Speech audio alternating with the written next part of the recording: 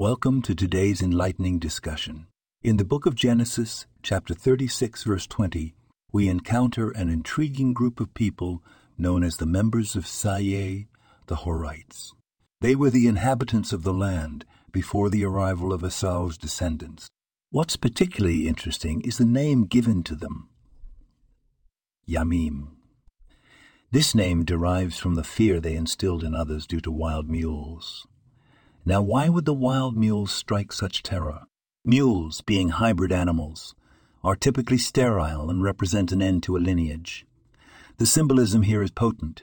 Just as mules are a dead end biologically, the civilization of the Horites was seen as something that would not continue into the future. Their way of life, their culture was to be replaced by the incoming descendants of Esau. This verse, then, isn't just a historical footnote. It's a reflection on the transient nature of civilizations and the inevitability of change. It reminds us that what is here today may be gone tomorrow, replaced by the new and the unforeseen. The fear of the mules symbolizes the end of an era and the beginning of an era and the beginning of another. It's a lesson in the fragility of human achievements and the relentless march of time. Thank you for joining me in this brief exploration of our rich heritage. This podcast was produced and sponsored by Daniel Oronoff.